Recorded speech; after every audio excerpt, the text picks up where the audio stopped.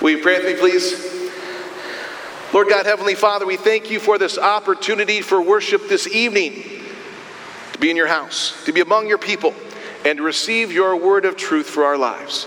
May your Holy Spirit be with us, encouraging our lives of faith and also empowering us to share that faith with others so that more and more people may be connected to your Son, our Savior Jesus. It's in his name that we pray. And all God's people said, amen. It's Mission Fest Weekend 2021 here at St. Lawrence Lutheran Church in Frankenmuth, Michigan. And what a delightful weekend it is. A little hot and humid this evening, and probably so tomorrow. But we pray that all goes well with our festivities, with our guest speaker, Pastor Christian Jones from Franklin Avenue Mission, and with our chicken dinner lunches for tomorrow. When you think and consider the word mission, though, many things might come to your hearts and minds. And I wonder what some of those might be. When you hear the word missions, is there an image that pops into your head? Is it a white missionary overseas ministering to an African village? Is it a Catholic church planted somewhere in the Southwest, a mission church, as it were, with its unique architecture and design? Is it dollars and donations that flow through a congregation or a ministry or perhaps even a website proclaiming the gospel to all parts of the globe? Or if you consider the stained glass in our sanctuary, when you hear the word missions, does it conjure images of German immigrants who came to a new land seeking opportunity, but also looking forward to sharing their faith with the Native Americans who were here as they planted churches and built communities? Missions to you might be an impossible task, reaching every person on this planet with the gospel of Jesus Christ, considering all the time, energy, and resources that would take. Or maybe missions for you is kind of an already done thing. Maybe it's already been accomplished because of our global economy and the speed with which we can communicate with our current technology. Missions, like so many concepts in the Christian faith, come loaded with lots of meaning and lots of images that include a variety of ideas and ideals, and that's okay. Mission work defined can be described as a group of people with a common objective sent to a foreign country to conduct negotiations and share information and resources, primarily with a religious context. That doesn't have to be the only definition, though.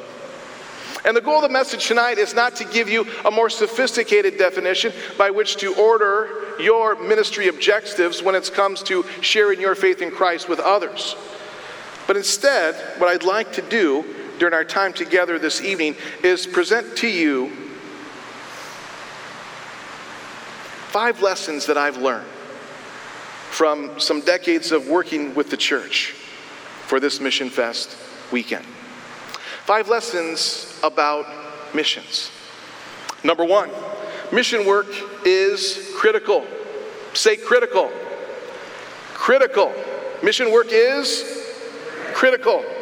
Despite the number of denominations, congregations, and Christian people in the world, along with all of our technological advances to communicate the gospel of Jesus to different people on the parts of this planet, of the 7.7 billion people that inhabit Earth, only about 2.4 billion are Christian, which means that 2/3 of the people on planet Earth could look forward to spending eternity without Jesus Christ. Most of the people on earth do not believe in Jesus Christ as their Lord and Savior. By extension, we would say that most of the people on earth would not be saved if Jesus came back today. That should prompt us to think differently, feel differently, and act differently with regard to our approach to mission. Because even of those who claim the Christian faith, not everyone trusts in Jesus as their Lord and Savior or believes that a relationship with him is the only way to be saved. Sincerity, believing sincerely, acting appropriately, being a nice person, exhibiting good works. These are also ways that some believe that they can be saved, either by a participation with the grace of God, as some Christian denominations believe, or just because the sincerity of your heart would be enough for God to say, yes, come and enjoy your Father's happiness. Or they were a generally good person. They did good things. They were nice. Therefore, God should deem them worthy of salvation. These also have to factor in to lives of faith that may not lead some of them to repenting of their sins and receiving their Savior. Not only that, but a church that only looks within and does not look without with regard to mission work tends not to thrive very well, be organizationally healthy, spiritually strong, and encouraging of others, and usually tends to wither and decline, both spiritually with regard to community impact and also in numerical size. Friends, congregations should be about ministry and mission work. Ministry is the spiritual care that we take for one another. And most congregations do a pretty good job of that. We certainly do here through the ministries of our congregation and school. We try as best as we can to take care of each other spiritually and encourage each other in our faith. But congregation should also be about mission work which connects those outside of our congregation with the hope of bringing them in to our church family so that they too can know Jesus Christ as their Lord and Savior. And good gravy biscuits, if there's anything that we've learned over the past 2 years during this global pandemic, is that people need people. And we as the church need to be other people's people. We're good people. We're nice people. We're kind people.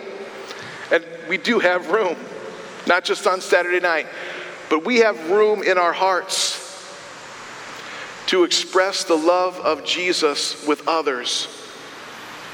And there's room at our table to gather them around so they too can receive what we have. That joy, that peace that comes from having Jesus Christ as our Savior. Number one, mission work is critical. Number two, mission work costs. Say costs. Costs. It costs time, energy, and resources. Like anything worthwhile, it costs millions and millions of dollars, and intense focus, and millions of hours, and all kinds of passion and commitment to provide staff and resources and support to connect people to Jesus. It's not that the church is in the business of making money and giving a share of that money back to its stakeholders. No. But the church is in the business of connecting more and more people to Jesus as best as it can by the presence and power of the Holy Spirit. And that costs. It costs time, energy, and resources. And it's worth it. Because I cannot imagine a heaven without some of my family members, some of my friends, some of my colleagues and coworkers, some of my classmates back in the day, some of the folks that I've met here and now, my neighbors, folks that God has placed in my life. I don't want them to have a Christless eternity to look forward to when that day comes. I want them to enjoy the blessings and the benefits, the peace that we'll have when Christ returns. I think you want that too for your loved ones. I think you want that too for the people in your life. So let me ask you this. If someone you know does not profess saving faith in Christ, have you prayed for them lately? Connected with them recently? Communicated with them over the past season? Expressed your love for them? Invited them? Laid it on the line with them? And let them know that you would like to spend eternity with them and that Jesus can make that possible. Because he can. He alone can be their Savior. And you might be the one to make that introduction. While most of the methods that I just asked you about are certainly not costly in terms of money, it does take time and intentionality. And I pray that you would ask for the Holy Spirit's wisdom and timing as you approach other people and invest in them and share with them your faith in Christ. But yes, it is going to cost you something. But as you consider what your salvation costs the Lord, the calling becomes clear and the cost takes its rightful place among your other priorities. And it's worth it. It's worth it not just for your peace of mind, knowing that you did what you could to share your faith with others and give them an opportunity to repent and receive Jesus as their Savior, but it's worth it for the opportunity to connect someone else to Jesus for the first time, for their lifetime, and possibly for eternity. Number 2, mission work costs. Number 3 this evening, mission work is done best by those who are close by. Say close by. So number 1, mission work is critical. Number 2, mission work costs. Number 3, mission work is done best by those who are close by. The old model was folks who had faith sending an expert in sharing the faith to folks who did not have faith.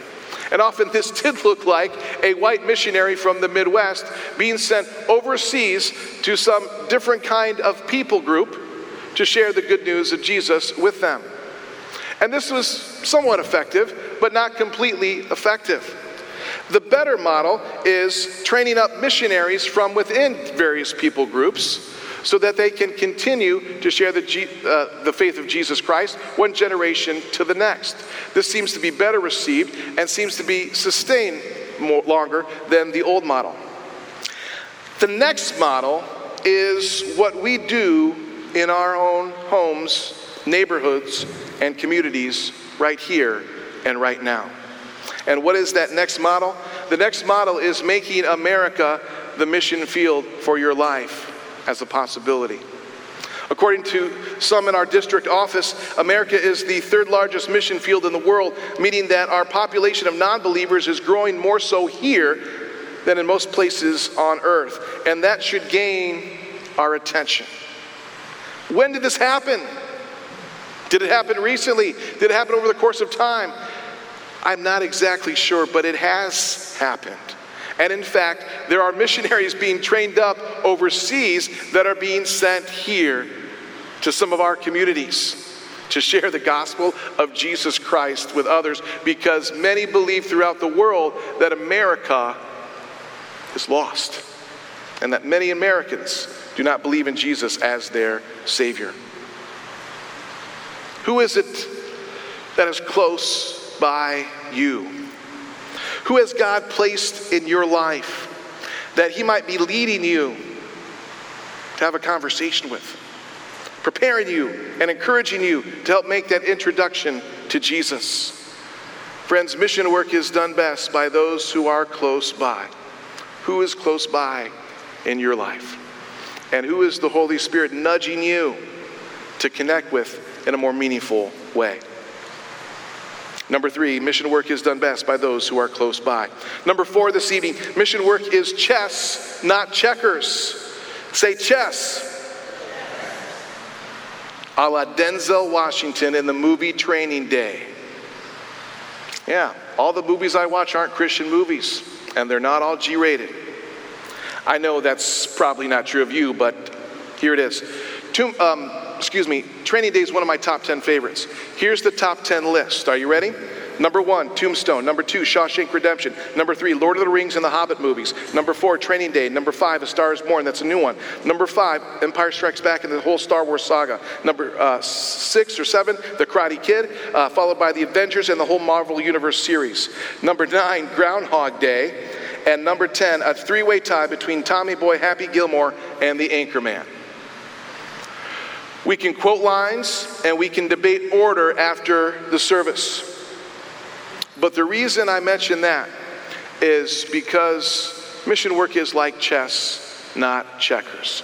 Not that it's incredibly complex, but the fact that it takes some time. It takes time to develop relationships. It takes time to connect with other people in a meaningful way. It takes time for folks to trust you to the extent that they will give you permission to speak truth into their lives. And different people will be different at different times in life, to be sure.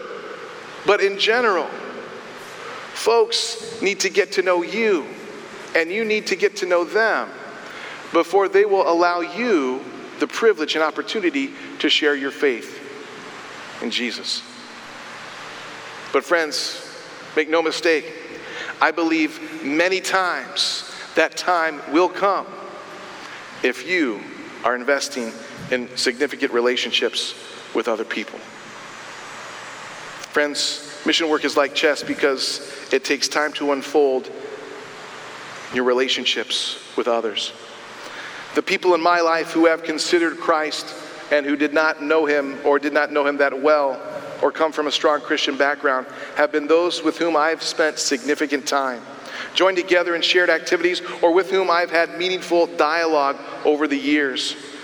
They usually were not approaching me to receive religious goods or services, even though my vocation is a pastor. But instead, these were people who were connecting with me through my neighborhood relationships, through my kids' sports teams, in our school, or as I volunteered either at the school or in the community. And through those relationships and encounters, spiritual conversations would emerge. But they would emerge after time, after we shared common experiences, after we connected because we had something in common, usually our kids, at least at my life stage and age.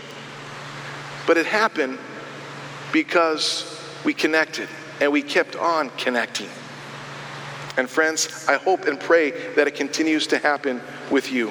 Looking back in my life, God used those encounters to bring about some of the most significant changes in behavior and in direction for individuals and families. And it wasn't a whole lot of folks, but it was some. It wasn't thousands, it wasn't hundreds, but it was more like tens and 20s. And I thank God for every one of those opportunities to eventually share my faith with those folks whom God has placed in my life. Friends, mission work is chess, it's not checkers. It takes time. It takes time. Number 5, in our current context and culture, mission work will mean becoming the new wineskin for the new wine to be shared. Say, new wineskin. New wineskin. Friends, the message has not changed, right? Jesus Christ is the same yesterday, today, and forever. And there's only one way to salvation, and that is through a relationship of truth and trust in Jesus. However, the method has changed and will continue to change even up to this day and beyond. Robert Newton is the former district president of the California, Nevada, Hawaii district of the Lutheran Church and former professor of missiology at Concordia Theological Seminary in Fort Wayne. He currently resides in Frankfort, Michigan with his wife. Dr. Newton was here with us this past season, actually this past spring, and presented to some area pastors who serve as circuit visitors who help coach and resource local pastors. And during that time, he shared this. When the church used to have position and privilege near the center of American culture, it was more acceptable for a church worker or missionary to be influential in the center of a community. Back in the day, mission work used to be us coming to the center of the culture and sharing the grace of truth of Jesus in a way that was authoritative but received. Presumptuous, perhaps, but still allowed. As if to say, we have what you need and here it is. Come and get it. And many folks did. But now the church is not in the center of the culture. nor is it even on the fringe of the culture. It's outside of the culture, which means we cannot go to the center and expect to have an interested audience like before. Today, folks necessarily do not want Christianity, nor do they feel they even need the Christian faith as part of their lives, at least some folks. According to Newton, we as the Church of 2021 need to behave as missionaries to a foreign land where we sit on the outside of the circle and listen and learn, love and relate. And then, and only then, might we be given permission and the privilege to communicate in a meaningful way and then share our faith. Friends, the method has changed. The old ways of doing mission work won't be received necessarily by our current culture. We need to be patient. We need to listen. We need to learn from other folks. We need to love them where they're at. And we need to relate with them if we're going to be given opportunity to share our faith with Jesus with them. New skins for the new wine, for a different age and a different time. The new wine, of course, is Jesus, referencing Matthew chapter 9. Always fresh, always in season, always available, always able to refresh along the way until that day we dine in the presence of Jesus at his heavenly banquet table. But to receive Jesus, new wineskins are necessary. No person or system of thought can take Jesus as an add-on to their theology. All faith and all practice, including mission work, must begin with Christ at the center. What does that mean for the church? According to Jeff Gibbs, professor of New Testament at Concordia Seminary, my old professor, retired as he is, God bless him. He said this: for those who are already Christians, there is always a call for reformation. The church must ever and always be re-examining its teaching and practice in light of the Scripture, praying for the Spirit's guidance through the words of Jesus and the inspired writing of the New Testament authors, so that no custom or practice will become old wineskin, in danger of being burst by the new wine of Jesus and the gospel message that proclaims him. Friends, the old Adam, with its sinfulness, selfishness, and stubbornness, it resists Jesus Christ and his offer of salvation. It resists us trying new things and trying new ways of sharing our faith with others. And it resists us and tries to prevent us from receiving the love and forgiveness of Jesus, and of course sharing that with others in need. And Jesus, as the new wine, cannot fill the old receptacle lest it burst. As we have taught you before here in this place, you cannot give to someone else what you do not have yourself. So what does that mean for our mission work together? It means that you have to repent of your sins, your selfishness, your stubbornness, your pride, your arrogance, your judgmental nature against those who don't hold the same values as you, your desire to be liked so much that you won't have a difficult conversation with someone else, your fear of missing out with some, so you won't spend time with others who need Jesus but may not advance your station in life or your status among your friends. Friends, did you ever think that mission work would start with you repenting of your sins and me repenting of my sins and receiving the love and forgiveness of Jesus Christ? I know I did, until I prepared this message. The Holy Spirit still teaches us new things, even in our older ages. Friends, if there's a secret recipe to mission work, I believe that would be it. Because forgiven and free in Christ, there is nothing that you cannot accomplish in the kingdom of Christ by the presence and power of the Holy Spirit working in you and through you to connect more people to Jesus. Friends, we know it's not you, it's not me, it's Christ in you, it's Christ in me. And it's not about your advanced knowledge or your mature faith or even your church membership, but it's about the presence of the Holy Spirit working in you and through you to connect people to Jesus. It's not about you and your idiosyncrasies that prevent you from participating in the mission God gave us to share Jesus and thereby save people for eternity. It's about Jesus calling on your life to share his message of grace and truth, always, every day, with everyone. Friends, mission work is critical. It costs. It's done best when it's done close by. It's more like chess and checkers, and it's designed to connect with a culture that no longer believes the same things we believe, no longer does the same things that we do. But it's essential, now perhaps more than ever. Because, friends, eternity is on the line. And God has given us Jesus for this place and time. Lord, give us new wineskins to receive you and to share you with others.